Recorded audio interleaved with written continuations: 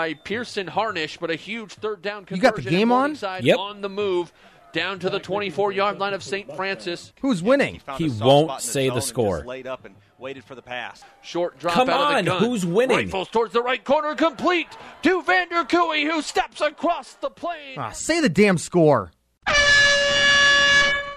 You're listening to the original Say the Damn Score podcast, part of the Say the Damn Score podcast network. Here's your host, Logan Anderson. Welcome to episode 117 of the Say the Damn Score podcast.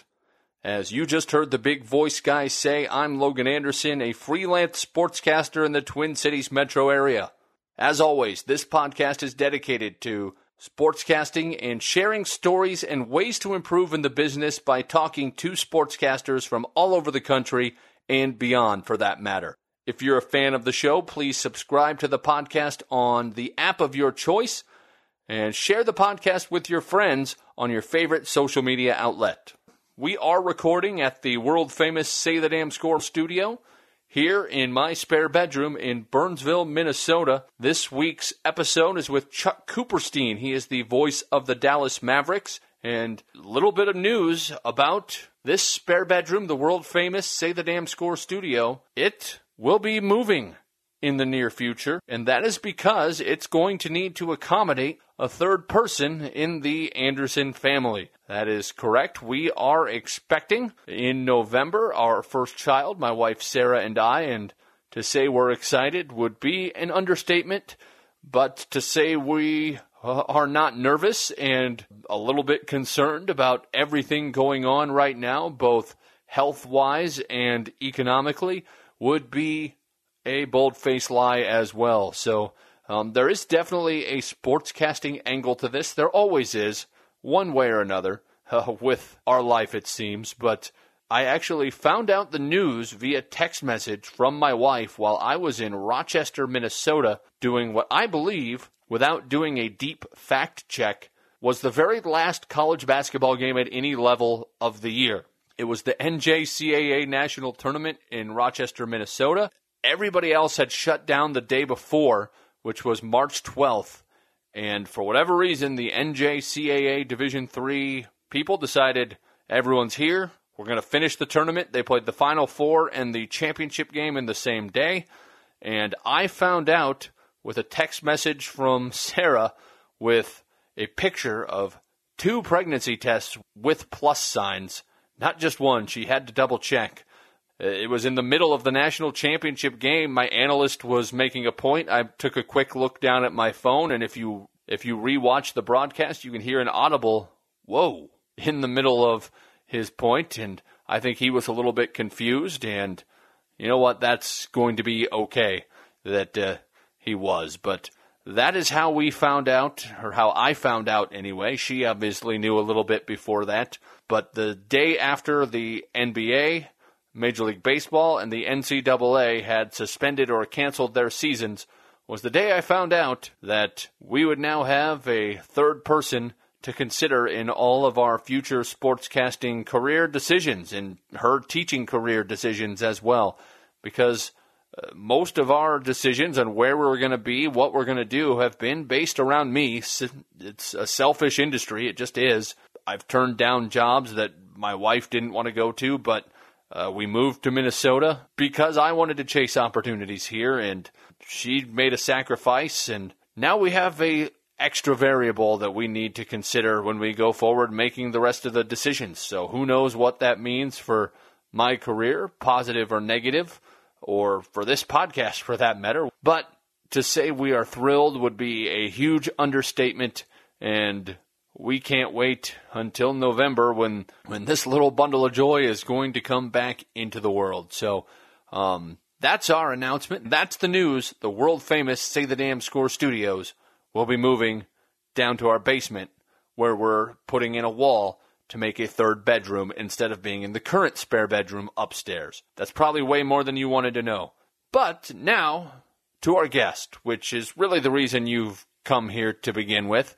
And it's a good guest. We have Chuck Cooperstein of the Dallas Mavericks, longtime voice there. And we'll just get right into it. And Chuck, What are you doing during this time of social distancing? A lot of reading, online, just trying to keep up with everything that might be going on in sports. I try to limit the amount of news watching that I do, regarding the events of the day, just because it just becomes so repetitive. I think I can get pretty much everything I need, in an hour and a half. And then there's a lot of Netflix and Amazon Prime watching that's going on, and some book reading. But it's certainly not what I want, and I'm sure it's not really what anybody who's going through the same thing wants right now. What books are you reading? Oh, I've got a Tom Clancy novel that I'm in the process of reading, even though it's obviously not Tom Clancy because he's no longer with us. I love David Baldacci books, and I just got done with his latest. Basically, thrillers, political thrillers, those types of things. I guess I should start getting into more, realistic books, I guess, not non-novels, I guess. But at that point, when I read, generally I want escapist reading. I'm not necessarily looking for something that's going to drive my brain absolutely insane. I've always found, I guess, nonfiction was the term I was looking for. Of course, I couldn't come up with that on time. I'm supposed to be a broadcaster and have the way with words, but for some reason I missed on that. I've always found personally that my belief is that reading, even if it's fiction or novels, is still really vital to being an excellent broadcaster, just because of the way, if you read great novels, you're reading great sentence structure, unique vocabulary and adjectives. And I've always found that fiction is really important, I think, to being creative, if nothing else. What are your thoughts on that? Never really thought of it in those terms, but I'm decidedly old school when it comes to how I prepare to do a game. I handwrite everything, and primarily because I do think it helps with memory, and the fact that you are going to read that, I think reinforces your memory. I would agree with that, and especially in the case of fiction, I do think there's a way for authors to use vocabulary in such a way that can be even more descriptive, emotive, as opposed to when you're just writing, about historical events. And not to say that you can't do it in that situation, but it seems like I would agree that fiction probably lends itself better to that. I'm trying to keep these mostly evergreen, just because we'll lift up the curtain here. I am trying to record several of these to kind of bank them up while everybody is sitting around at home with not much to do, but potentially come on a podcast. But I do want to ask you, what is the communication process like with the NBA, letting you know status of everything? And I know you can't tell us what anything is or what's going to happen, but do you get updates, or are you just kind of out in the ether like everybody else? No, I'm out in the ether like everyone. I'm sure when the Mavericks find out what's going on, they'll let me know.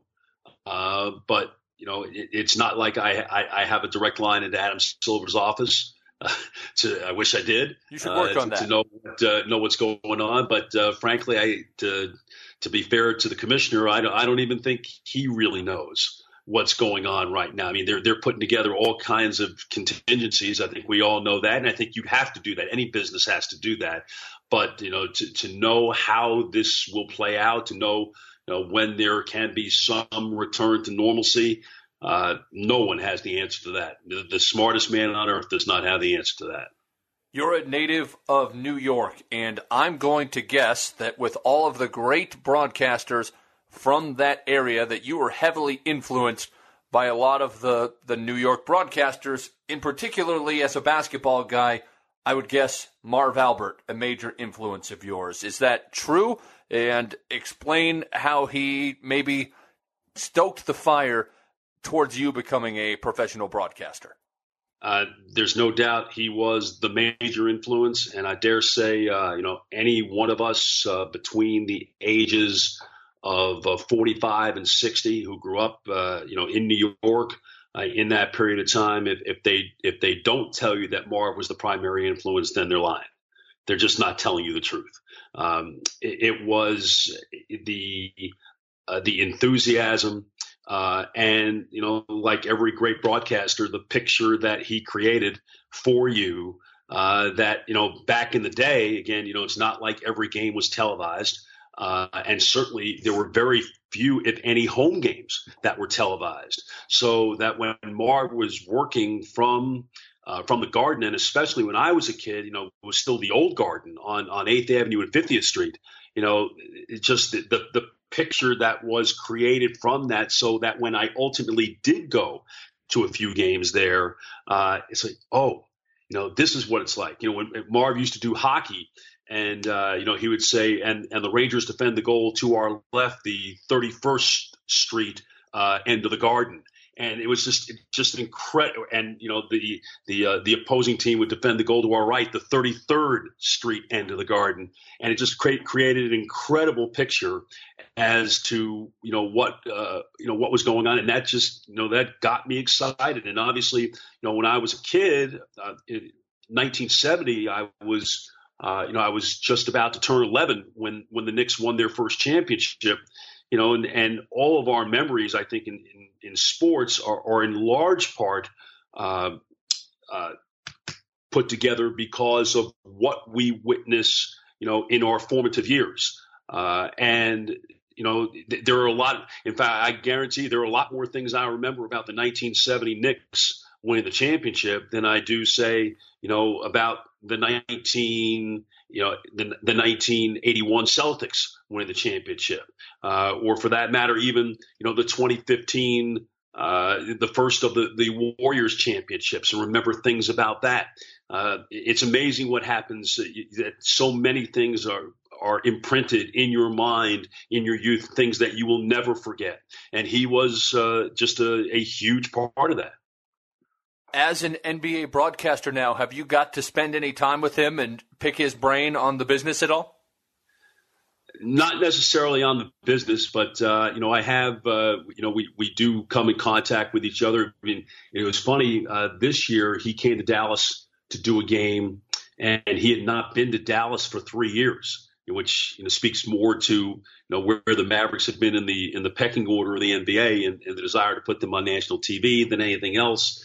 But we had been, we had crossed paths pretty much over the last 15 years, that I've certainly been in the NBA.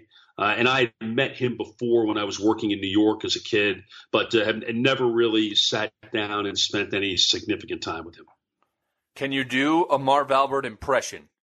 No, I can't. And I won't. I will not defame the greatness of that by going there. Fair enough.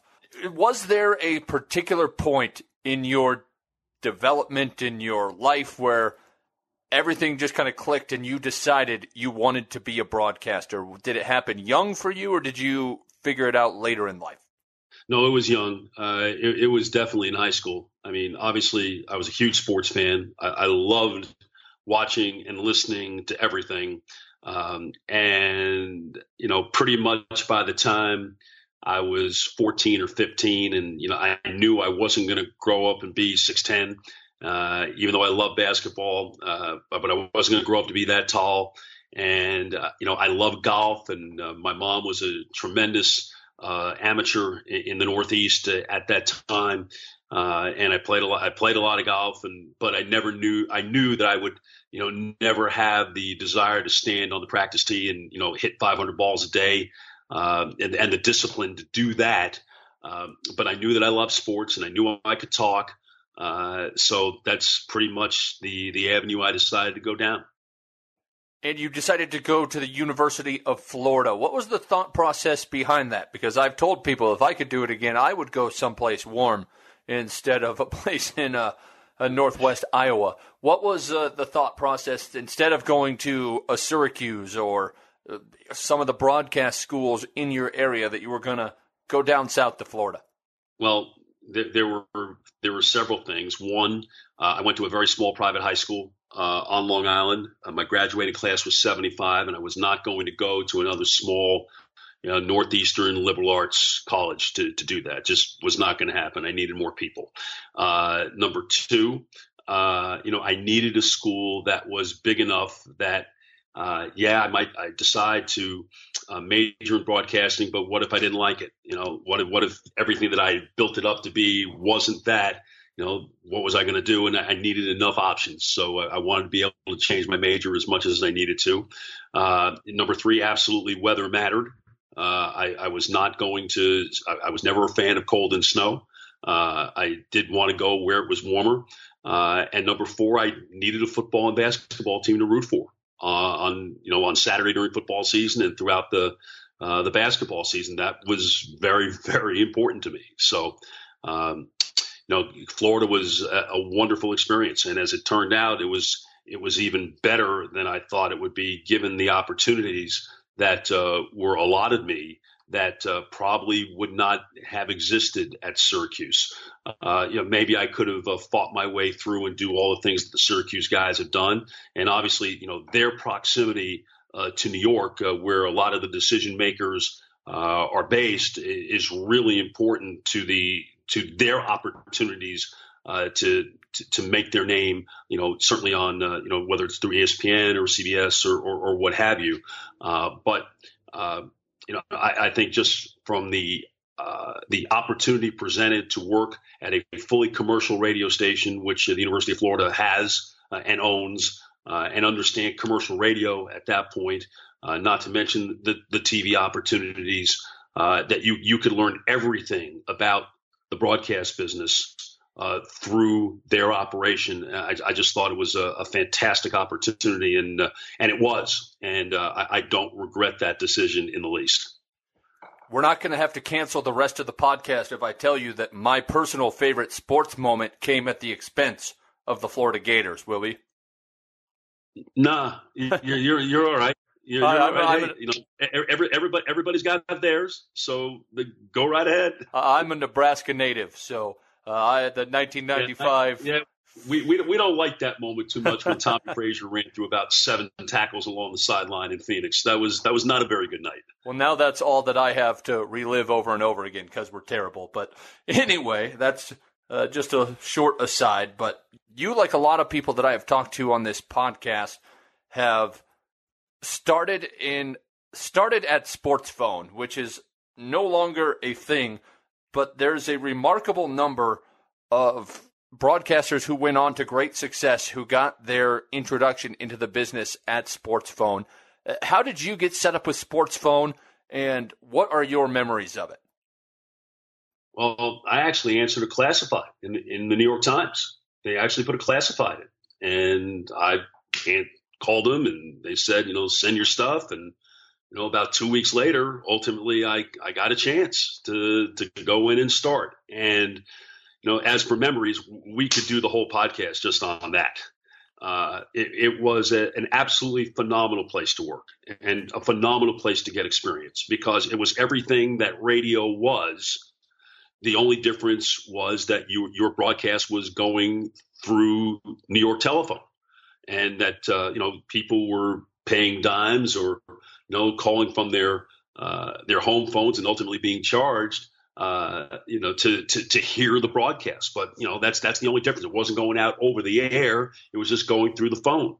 But and ironically enough, given how sportscasts in general have been shortened by radio stations through the years, the fact that you had exactly 58 seconds to get your point across made it very important for you to be concise. And in the daytime, when you were actually doing news as opposed to just doing scores at night, that you had to be able to write concisely. And it was the reporting aspect of it was great. We covered everything in the New York metropolitan area, and made any number of connections that proved invaluable to me as my career unfolded. So, like I said, I mean, we could do 30 minutes, 45 minutes, just on Sports Phone and just on what it was, and just the hold that it had, frankly, on so many people in the pre-internet era. Well, I don't know if we want to spend 45 minutes on it, but I want to spend a couple more, because one of the things I understand about that service is that it was very popular with people who like to place a wager or two on the games at that time, and that if you made a mistake or were off by a little bit one time, that they would get unhappy, and that there were some fun stories in that regard. Do you have any? Absolutely. My favorite one is, when you're working at night, we used to work, the shift was from 6 p.m.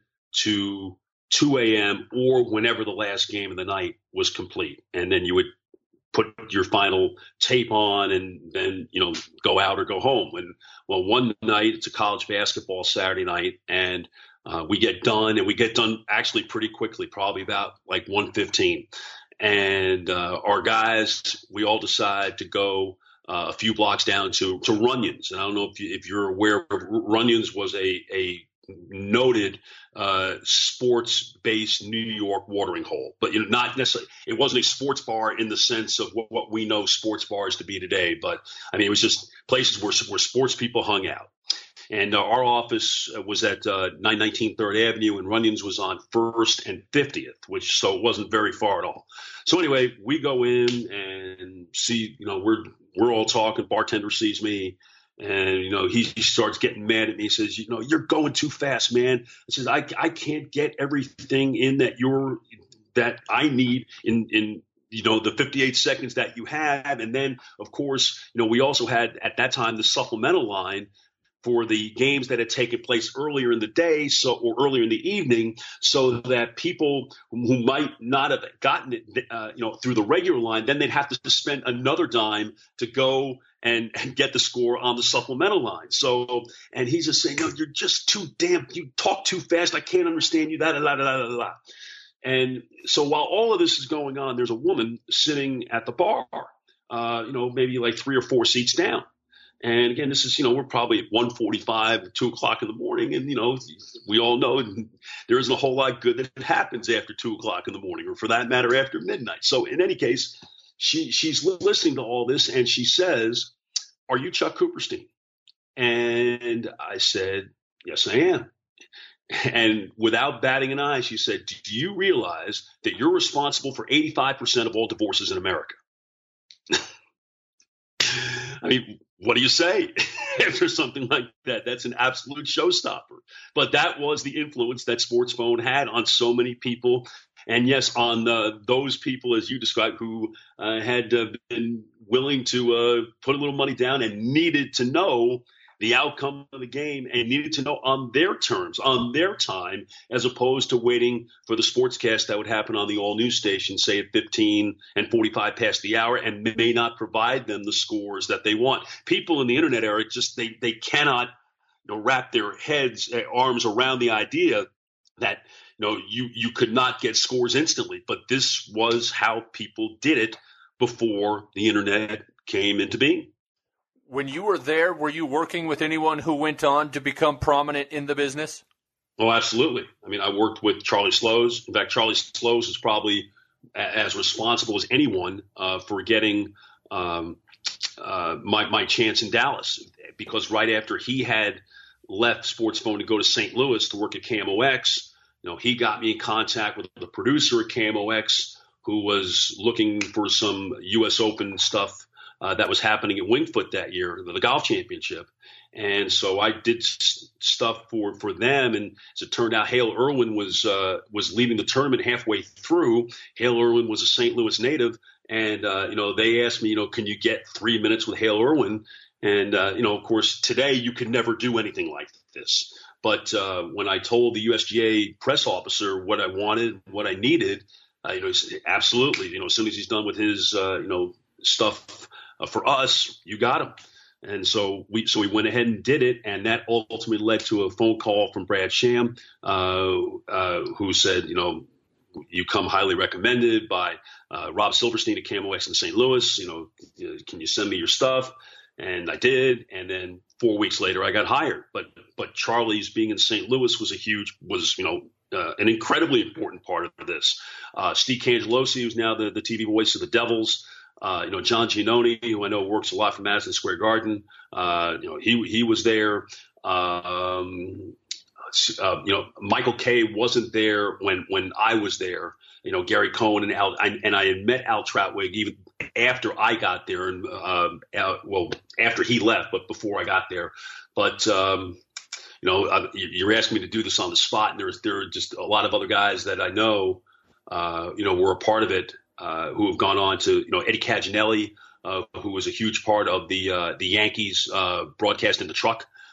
He was a guy that was there with us. It's just a pretty long and remarkable list of people who had their initial opportunity come as a result of SportsPhone.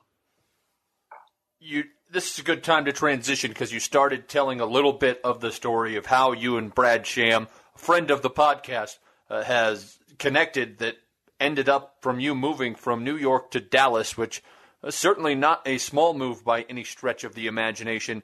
You pretty much told us how it happened. Was there any reservation about moving from New York to Dallas, just knowing that the lifestyle, it's not like you're moving to a podunk place in the middle of nowhere. Dallas is a huge market, but a little bit of a different lifestyle change. Had no qualms whatsoever. Knew it was a big city.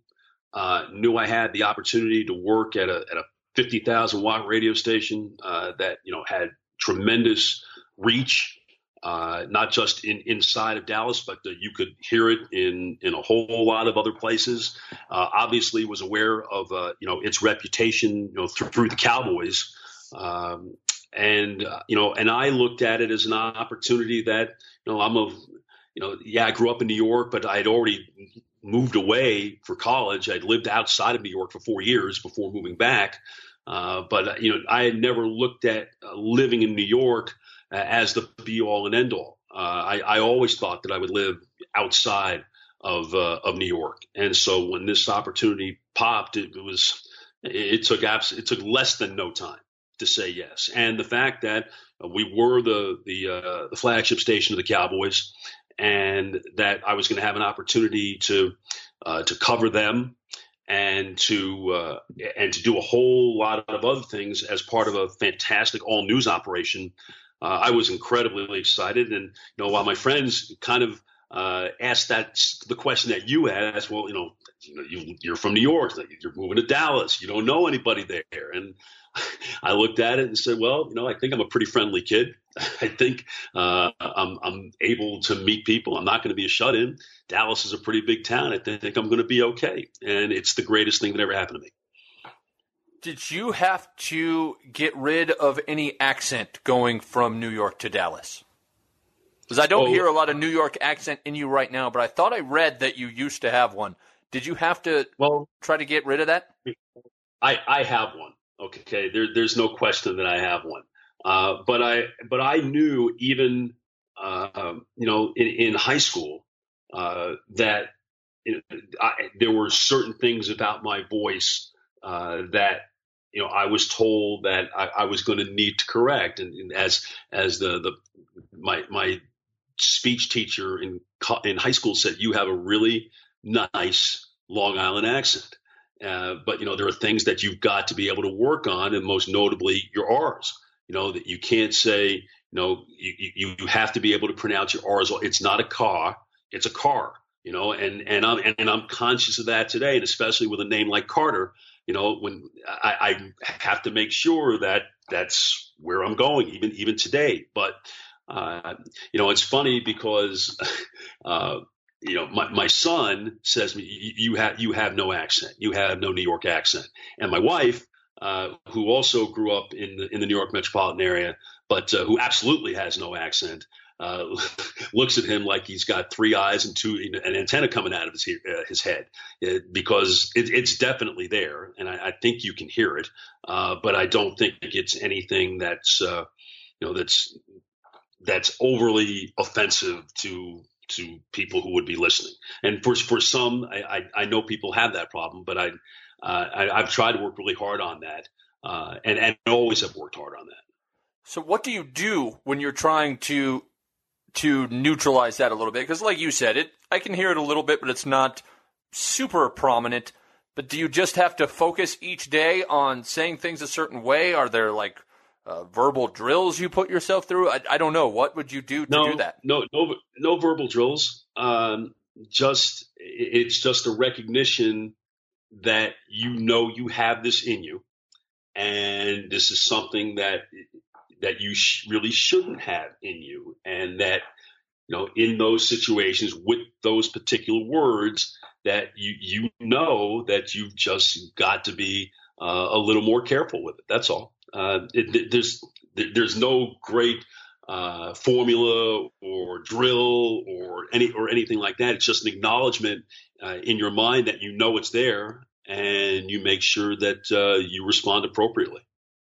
After 8 years at KRLD, you moved back up to Philadelphia for a year to be part of a sports talk show, and after just a year, you moved back. And I was just curious because all of your other stops, geographically, it seems like they lasted a little bit longer. Was it a bad fit? Did you just get too good of a job back in Dallas to pass up? What was the logic behind moving and then moving back so quickly?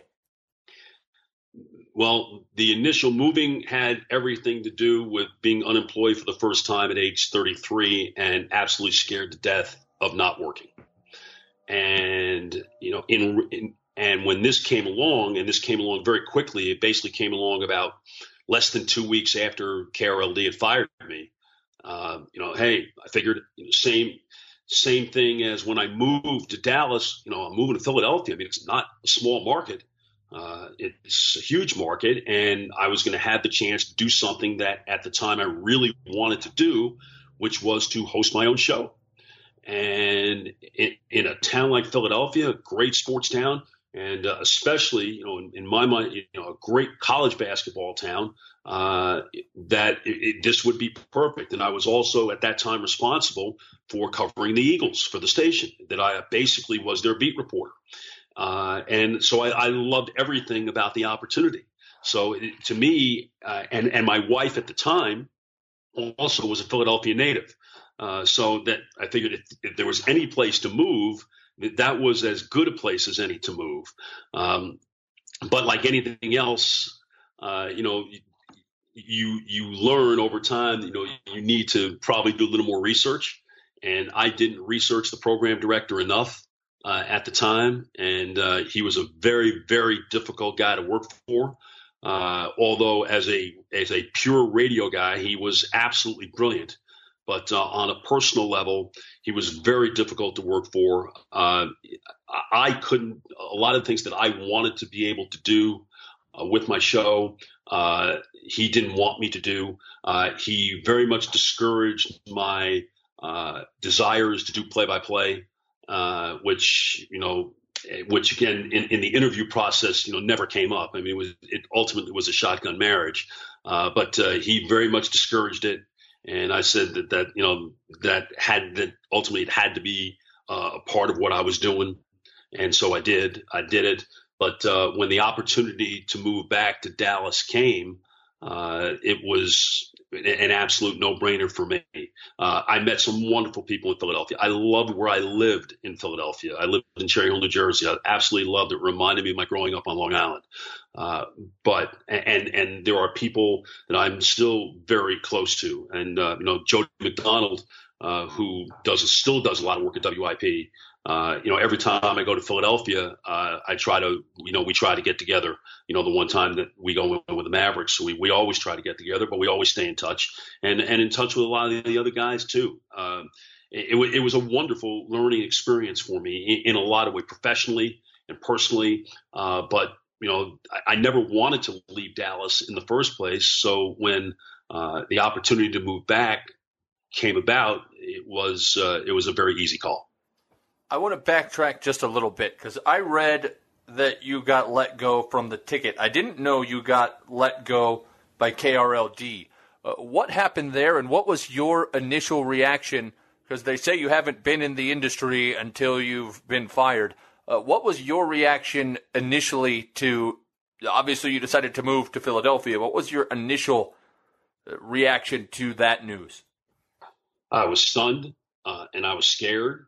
I loved KRLD. I loved what we as a sports department had done at KRLD. But a program director came in and wanted to change the focus of what the radio station was, especially because we had lost the rights to the Cowboys a couple of years before. And he really tried to de-emphasize sports. And frankly, the sports department was the strongest part of the radio station. And so, he and I got into some fairly animated battles. And again, at that time, being as young as I was, I probably didn't massage it as well as I maybe could have. Not that it would have changed the outcome any, probably wouldn't have. But he decided that I needed to go. And so I went, and it was an incredibly scary time.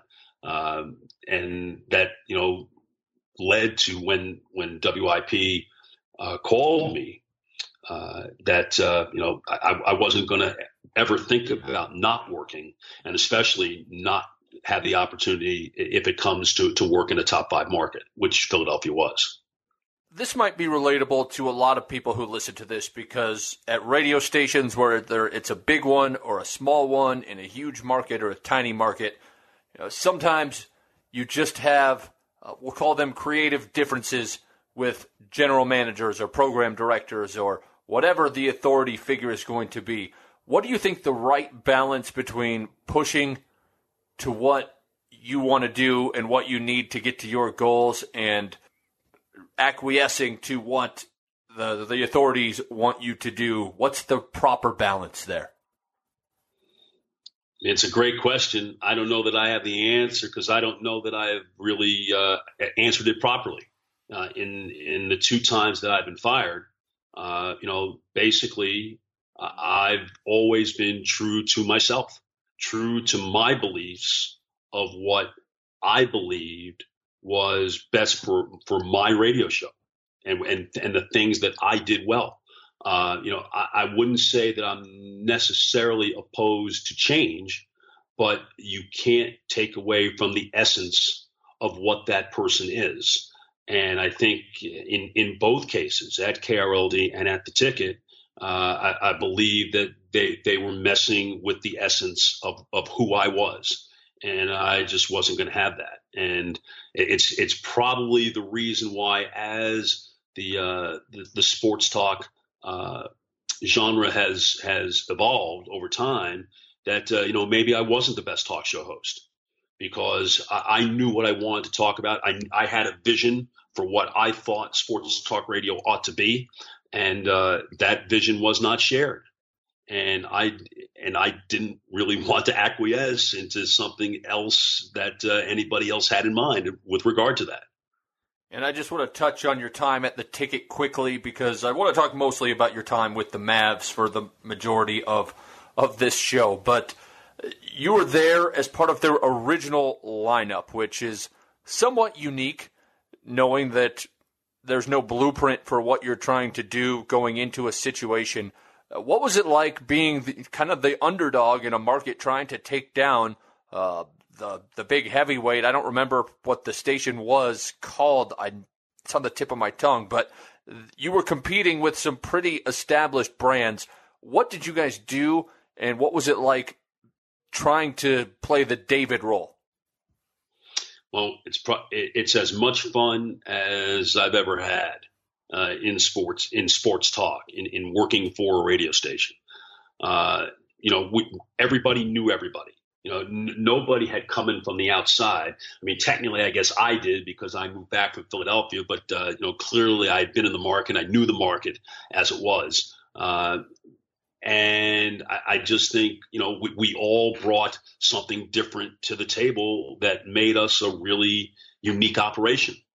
And the fact that we all liked each other and rooted for each other and were supportive of each other, which was a far cry from where I had been in Philadelphia, where pretty much, everybody was in their own silos. The morning show was their deal, my deal.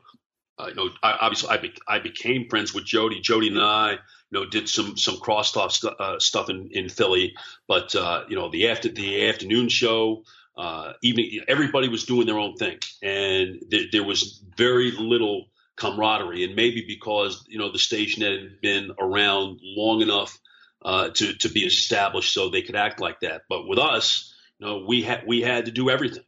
We were the phrase that Mike Reiner, who formed the radio station, started. We were the little ticket. We were the little engine that could.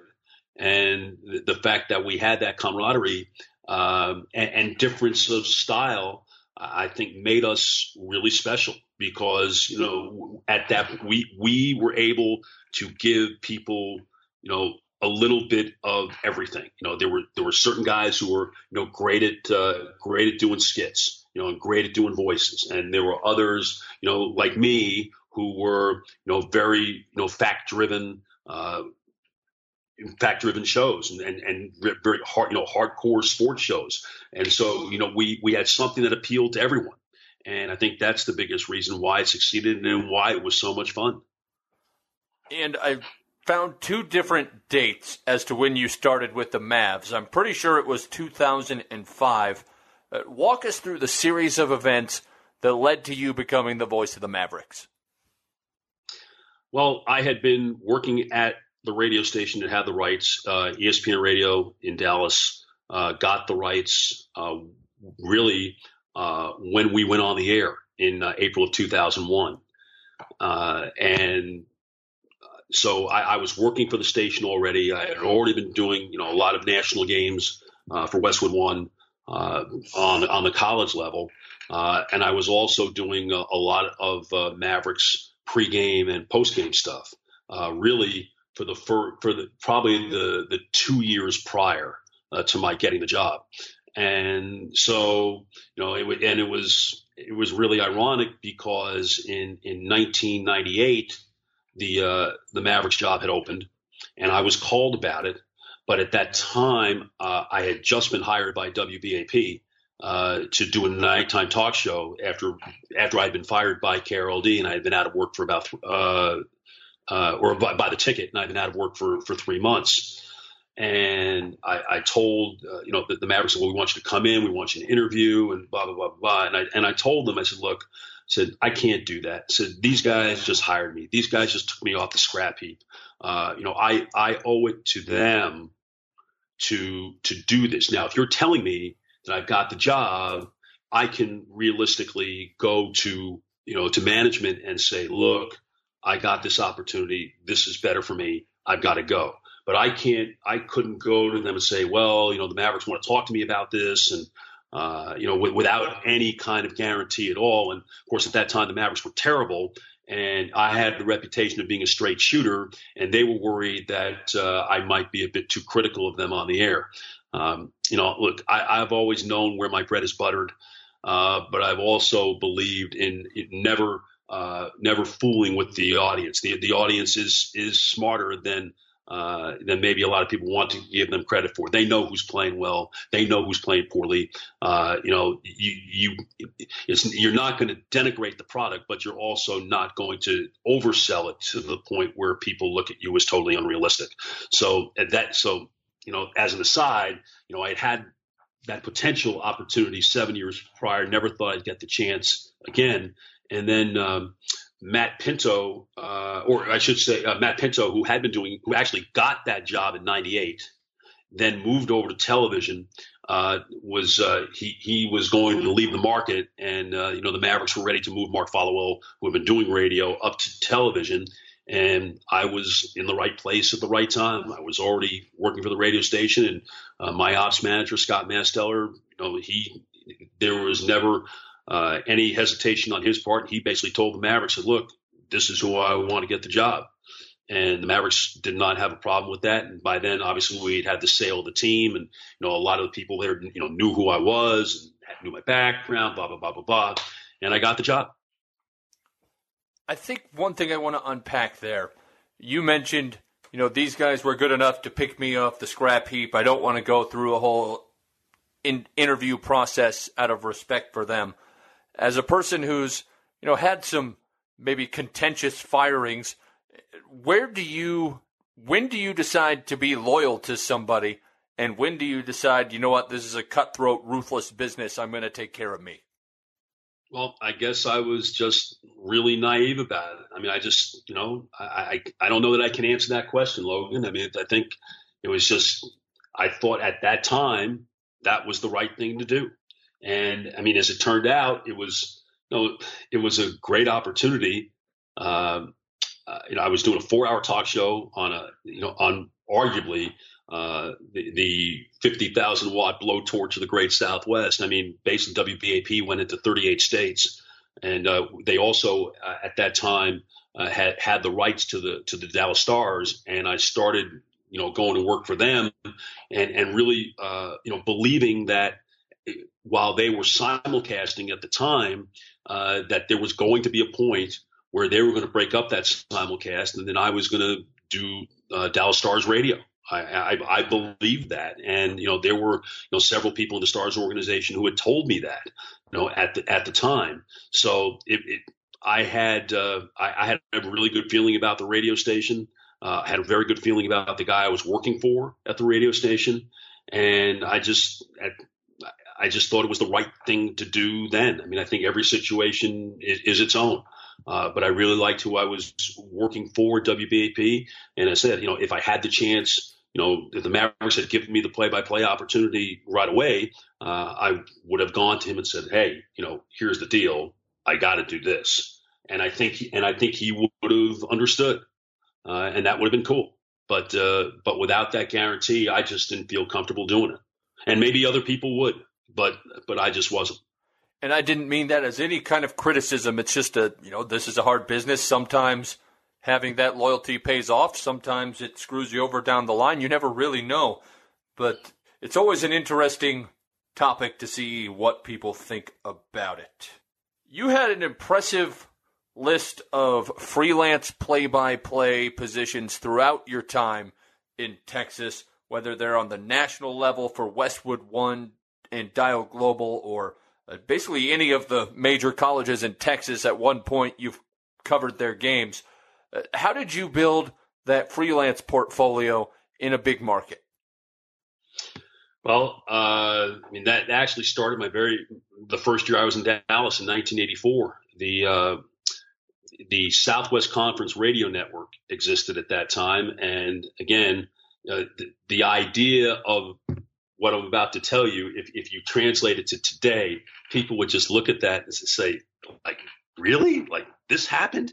Well, anyway, the Southwest Conference had basically its own network where the schools were obviously all a part of this. And this goes back to the days of Humble Oil, and really into the 40s and 50s. And I don't know if you're familiar with a guy named Kern Tips, but Kern Tips was the voice of Southwest Conference football, throughout the 50s, the 40s, the 50s, and I think even into the 60s. But in any case, every school had its own broadcast. But when they were playing conference games, the home team would do the play-by-play. The visiting team would do the color, which led to sometimes very awkward exchanges on the broadcast, depending on what was happening. But there was also a studio element to the show, and the studio element was based in Dallas. And so about the 9th or 10th week of the season, I got a call from a guy named Dick Gabriel, who works in Lexington, Kentucky now, but he had been sent to Dallas by Host Communications, which owned the rights to the Southwest Conference Network. And he called me up and said, hey, how'd you like to come in and, start learning how to be, a studio guy for us? I said, awesome. It's great. Fantastic. So, and I'll never forget this story where it's mid-November. TCU was going to play Texas that day. This was the year of, TCU coming out of nowhere to be ranked 12th in the country, I think, going into the game, and Texas was ranked 10th. And so that was the highlight game of the day. And basically, I thought I was walking in to train. And so, I'm told to show up whenever, and I do. And Dick says to me, "Well, are you ready to go on and do this?" And I looked at him like he had lost his mind and said, "Hey, I haven't done any of this. You told me I was just coming here to train. I wasn't here to actually host and whatever. And I didn't know the setup. And I mean, I kind of knew the format, but I hadn't had any formal training on this." So he wound up doing the pregame lead into the first game of the day, which is about a half hour lead in. I mean, there was a lot of stuff that was going on. And then basically from that point forward, I wound up doing everything, and being the studio guy for all of these games, and cutting the highlights and doing all this stuff. It was just the craziest, most insane, unpredictable day that to that point of my career that I could ever remember. It was, I literally was thrown into the deep end and told to swim. You were thrown right into a situation, and it would be easy to panic and not perform well. Did you just have to calm yourself, say, okay, I can do this. This is what I've been, training for my whole career? How did you get yourself in a good headspace to be able to take advantage of that opportunity, even though you weren't necessarily expected or prepared for it? Yeah, I definitely had to calm down. But, the people that I was with were people that I knew. And they said, "Look, you've got this. I mean, all this stuff." And, it was more a matter of the mechanics of it. It was more a matter of, knowing how to work the equipment and how to get that ready to go than really anything as related to what you might be doing, at halftime or at particular cut-ins during the course of the game. It's really all the mechanical stuff that unfamiliarity with the equipment, with the studio, what button to push to make sure that I'm in the right place, the right time.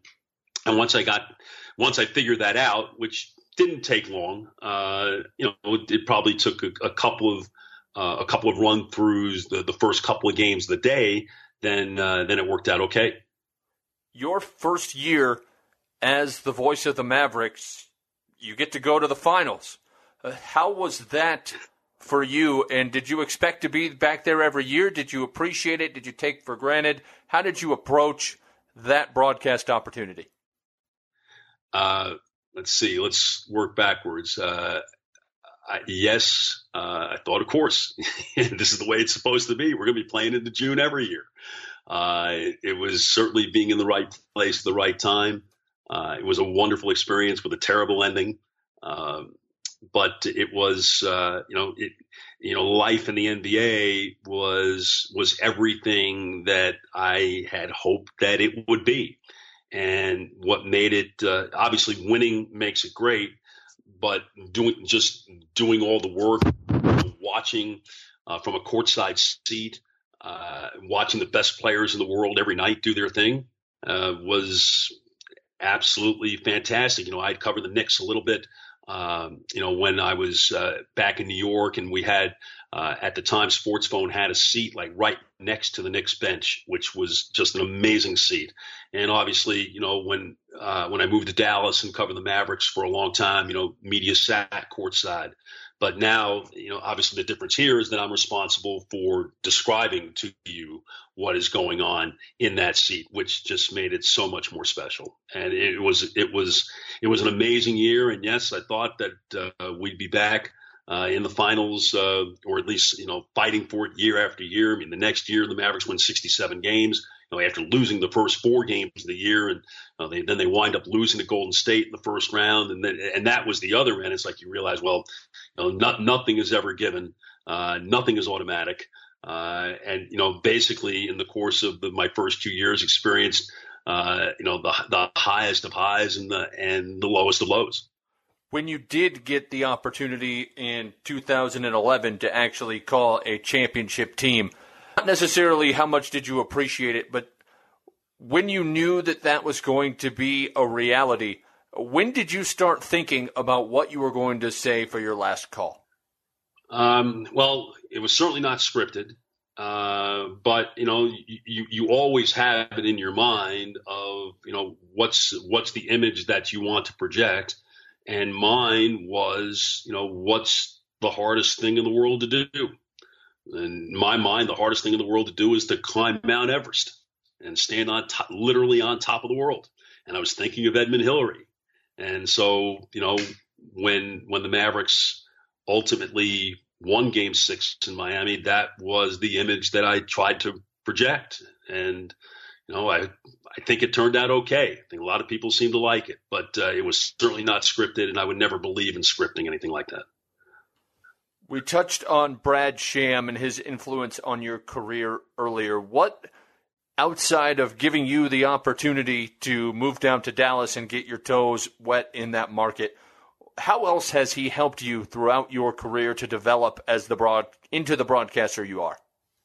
Well, Brad was a preparation fiend and still is a preparation fiend. And I think I really learned the value of that from him. There's nothing too obscure for you to have in your arsenal, because you never know when you're going to need it.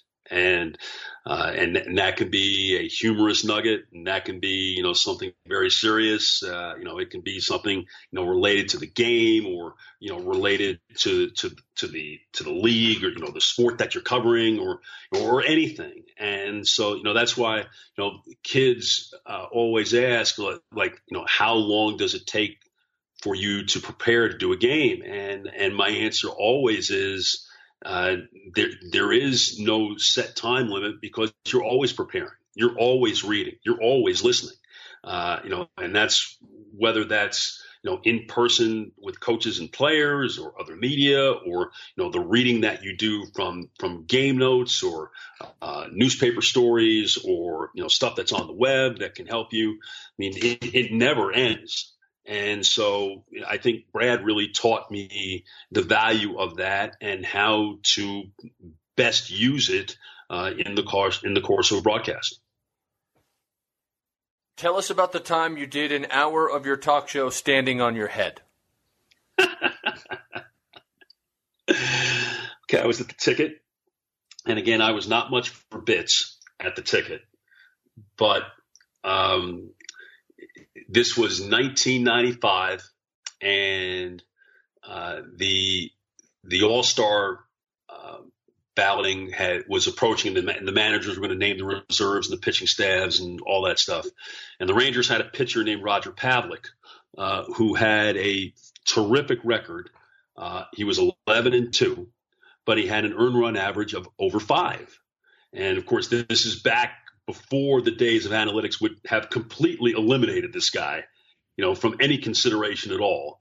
But I said, because Roger Pavlik was the beneficiary of a fantastic Rangers offense. And I said, there is no way you can have a pitcher with an earned run average of over 5 in the All-Star game. It's just incomprehensible to me. So anyway, I went away on vacation when the All-Stars were announced. And I'll never forget, I was in the Hilton Head, South Carolina, and I'm watching SportsCenter, and the reserves and pitchers came up, and by golly, there was Roger Pavlik, chosen by Mike Hargrove of the Cleveland Indians. And I had said on the air, if Roger Pavlik makes the All-Star game, I will do an hour of my show standing on my head. Well, of course, this happens. Everybody's trying to find me, but this is before cell phones existed, so nobody could find me, and I was on vacation. And then I finally got back to town, and I knew I was going to have to make good on this, but how are we going to do this? So there was, I guess, a fitness place that had an inversion table, and so we're going to do that. We're going to do this. And so I announced it on the show that Monday night, I guess the next Tuesday night or whatever it was, that I was going to do the last hour of the show, standing on my head. And so we get the table, and I get on it, I start and I do it, and we've got the 4 local TV stations are there recording this, and ultimately we took the screen that would tell me where the calls are coming from, and they turned the screen upside down so I could read them. And now after every 15 minutes, every segment was about 15 minutes, so I would get upright at that point, because you cannot be on your head for a full hour without just totally bursting your brain. So anyway, we turn the monitor over. I'm looking at the calls, and Craig Miller walks into the studio. And if you know Craig at all, Craig has this most infectious laugh that when he starts laughing, you start laughing. And he walks in, he sees all this, and he just starts cracking up, and I start cracking up, and I'm totally losing control of everything that I'm doing. And we got some television coverage out of it, and I got a nice attaboy from management for trying to play along with the game and what they were trying to do at the radio station, trying to lighten things up. But ultimately, it didn't save me. So, but it was a fun thing to do, and certainly a lot of people do remember it. But it definitely happened that way. Another unique story I found regarding your talk show host career, having Wilt Chamberlain sit in the studio with you for, was it an hour, an entire show? I didn't get that. He wasn't in the studio. He was on the phone. Okay. He was on the phone. But, when I was in Philadelphia, I became friends with Sonny Hill. Sonny Hill was a basketball impresario. And I don't know how many people hearing this will remember, but when CBS had the NBA rights back in the 70s, Sonny Hill was a studio analyst for them. But in any case, Sonny also used to do a Sunday morning radio show at WIP, and our paths had crossed on several occasions. And he's one of those guys that literally he knows the world. I mean, you ask Sonny, give me so and so's phone number. Sonny has it. Sonny, or if he doesn't have, he knows how to get in touch with that guy. It's really quite incredible. But anyway, Sonny and Wilt went back, to high school. I mean, they knew each other. And so this was at the height of, is Michael Jordan the greatest player ever? And I was always on the Wilt side, because I was always a believer in the big man. And still to this day am a believer in the big man, even as he is being more and more marginalized in the NBA game. In any case, I called Sonny and I said, hey, here's what I'm going through. I said, what do you think the chances are that Wilt would come on my show? And even before I finished the question, he said, it's done. So we get Wilt, and, I was expecting to have Wilt for maybe, 15 or 20 minutes and whatever. And we're going, and you can tell, and I really wish I still had the audio of this, and I don't. But you could tell that he was into this. He knew that he had a guy who was a supporter of his, and I could get him to tell stories about, his basketball exploits, and especially playing against Bill Russell, and his relationship with Russell, and all of this stuff that was going on. And we get to a point, and he said, we had to get to a break. And I said, Wilt, would you mind staying through the break and maybe even taking a few calls? And he said, absolutely. And it's like, my producer, Rick Arnett, is looking at me and saying, oh my God. It's like, really? It's like, it was awesome. And so he, the phone bank lit up. Wilt was there. I mean, he could not have been greater. It could not have been a more seminal moment for me in my talk show career than to have him on, and for him to wanting to stay on, to where we had to rearrange a whole lot of other stuff that we had planned. But once we got him on the hook, we were not letting him go. That had to be an awfully memorable experience. One of the things, and I'm going to finish this up here pretty quick. We're at about an hour. That's where I like to keep this, although I think there's a lot of interesting stuff we could keep going on. But One of the things, you are of the Jewish faith and you do not do games on the high holidays. Is that, when did you make that decision? Was it easy? Was it hard? Did it ever come up with management, or has it been a non-issue? It's been a non-issue. And it was very easy. Sandy Koufax missed pitching Game 2 of the 1965 World Series because it fell on Yom Kippur. And I figured if Koufax can miss a game, miss a World Series game because of that, well, then I can miss a preseason game, or I can miss a football game if I was having to do a football game that week. It was really an easy call for me to make, and it's not because I'm terribly religious, because I'm really not, but I do respect the custom and the tradition of it, and I just feel it's the right. For me, it's the right thing to do. You've been really fortunate for most of your career covering the Mavericks. You were covering Dirk Nowitzki, and he does amazing things. For most of his career, I should say, did amazing things every single game. Did you ever have to focus on making sure that when he did that, and because he did it so often, that they didn't begin to sound normal or mundane? No, I don't think so, because generally I'm a pretty excitable sort anyway. It doesn't take much for me to be enthusiastic in the moment. So, what Dirk did on a nightly basis is something I never took for granted.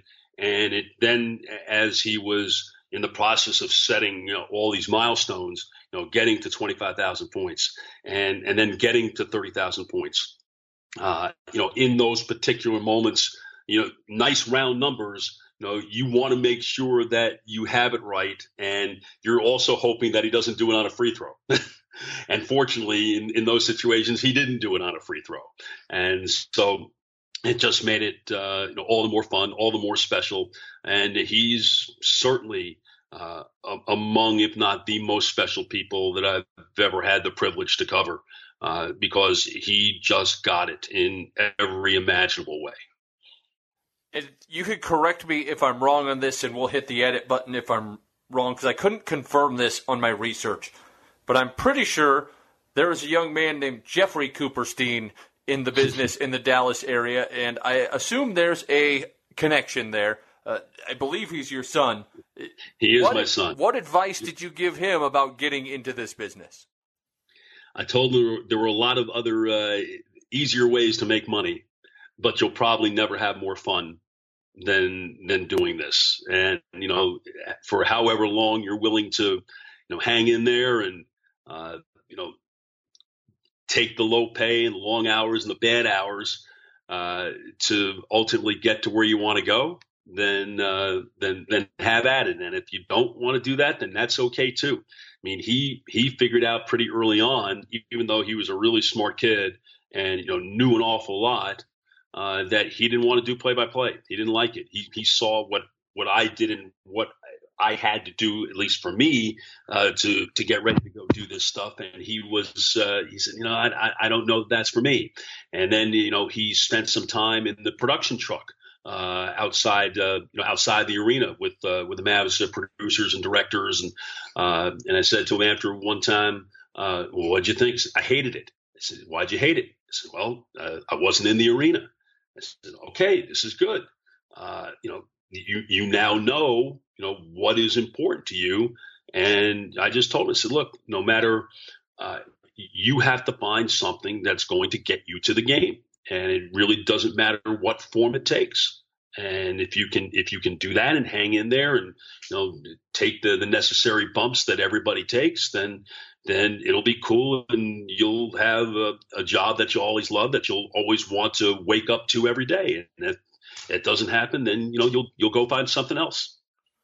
One of the things I ask everybody before they go is to share what I like to call a broadcast horror story, and that's not actually a horrific event, but just something that really weird that happened in a broadcast, whether it's all your equipment breaking down simultaneously, or a fan doing something strange, or a horrible broadcast vantage point, something weird that's happened throughout your career that makes for a fun story to tell now? Well, I mean, now that the NBA has moved us off the floor in most cases, that there are a lot of bad vantage points to work from. But ultimately, I don't think people really care about that first world problem as much. I'm thinking about this as I go along. Okay, well, Game 6 in Miami in 2011. We're sitting at the back of the lower bowl, but there is no one to keep people away from us. People can walk behind us as the game is going on. And this is the only place where that happens. And it's really not a good situation.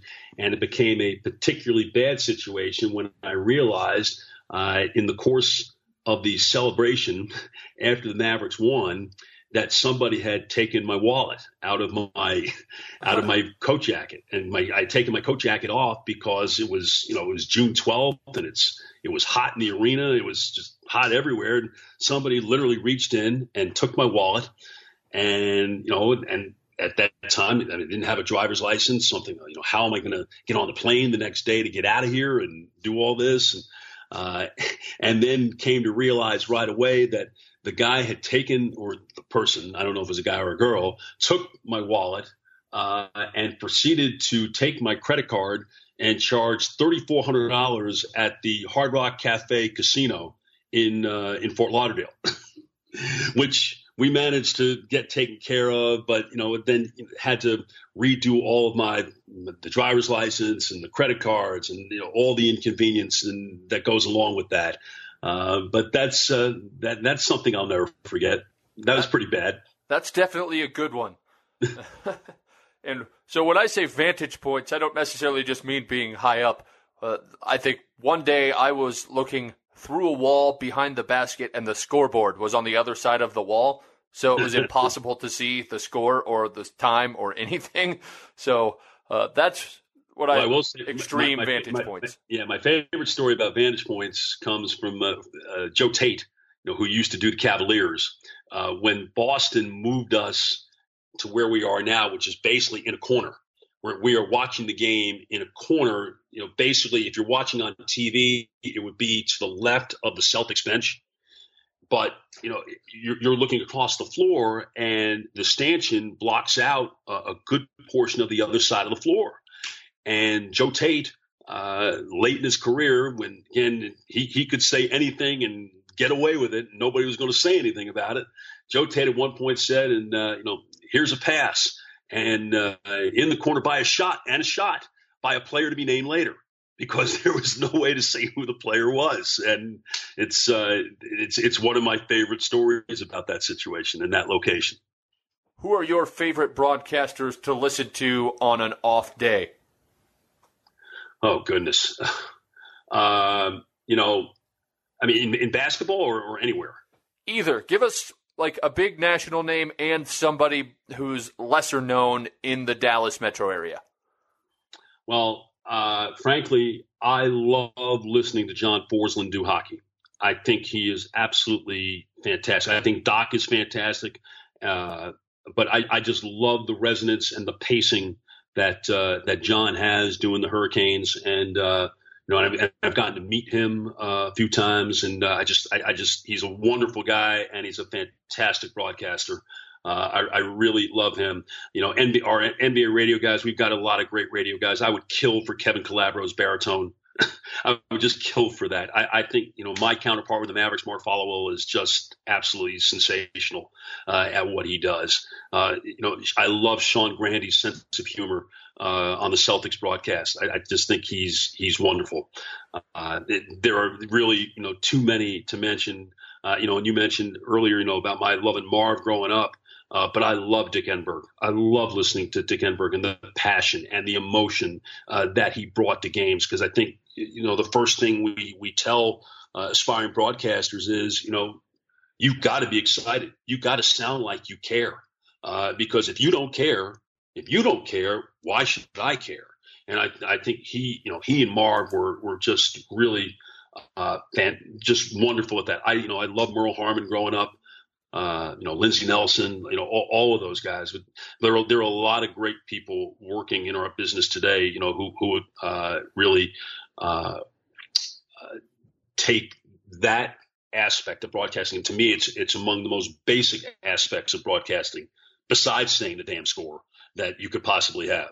Well, I was just going to say the final question was going to be, how did you properly train yourself to say the damn score enough and frequently? Were you able to just pick it up naturally, or did you have to do anything to drill it in? And I at times do still struggle with it, because I do get myself lost in the game to the point where I probably don't say it enough. Although I think in the last several years I've gotten much better at it. I'm much more aware of it, and a lot of that came from my son. Who one night was listening to me and said, "You don't say the score enough. You've got to tell me what the score is." And then I would listen back, and I probably did it a little more than what he said I was doing, but I really wasn't doing it enough. So that is, I've always, look, we all know that you have to do that. And one of the biggest problems that TV guys have when they come over to radio, and we see this a lot with the ESPN guys during the bowl season, when they're doing ESPN radio, is they don't say the score enough, because they're so used to having the score bug up, and that takes care of all of that for them. Well, on radio, you can't do that. You're not afforded that luxury. So it's absolutely essential. And like when I saw the name of your podcast, I said, "My goodness, what a fantastic name for a radio podcast." Nothing could be better than that, because it's so true. And it's so obvious, but it's so true. That was the wisdom of my college professor who didn't know much about play-by-play. He would say, "You did a nice job, but say the damn score more." And that's how that got drilled into my head. But once again, we are visiting with Chuck Cooperstein, the radio voice of the Dallas Mavericks. And Chuck, if anybody wanted to reach out to you via social media or any other methods that you're comfortable giving out on a podcast, how would they do so? I'm on, obviously I'm on Facebook. And if you want to reach me on Twitter, I am at CoopMavs, CoopMavs. All right, well, I'm going to go rewatch my tape of the 1995 Nebraska Tostitos Fiesta Bowl win over the Florida Gators. But thanks, Chuck, for coming on the show. Logan, don't cheer after they get to 56, okay? All right, this has been the Say the Damn Score podcast. Thanks for listening to the Say the Damn Score podcast. Remember to subscribe to the show on the platform of your choice by clicking the big red subscribe button at the top of SayTheDamnScore.com, or just searching for Say the Damn Score on your favorite podcast app. Also, please follow me on your favorite social media outlet. And remember, Apple Podcast reviews, emails, or any other kind of honest feedback is always greatly appreciated and helps me make the show better. Finally, please reach out to the guests of this show, in this case, Chuck Cooperstein, but if you're listening to the back catalog for whatever reason, reach out to everybody. Just let them know that you heard their story and that you appreciated them coming on the Say the Damn Score podcast. As always, I'm your host, Logan Anderson, and the next time you're on the air, make sure to say the damn score just a little bit more.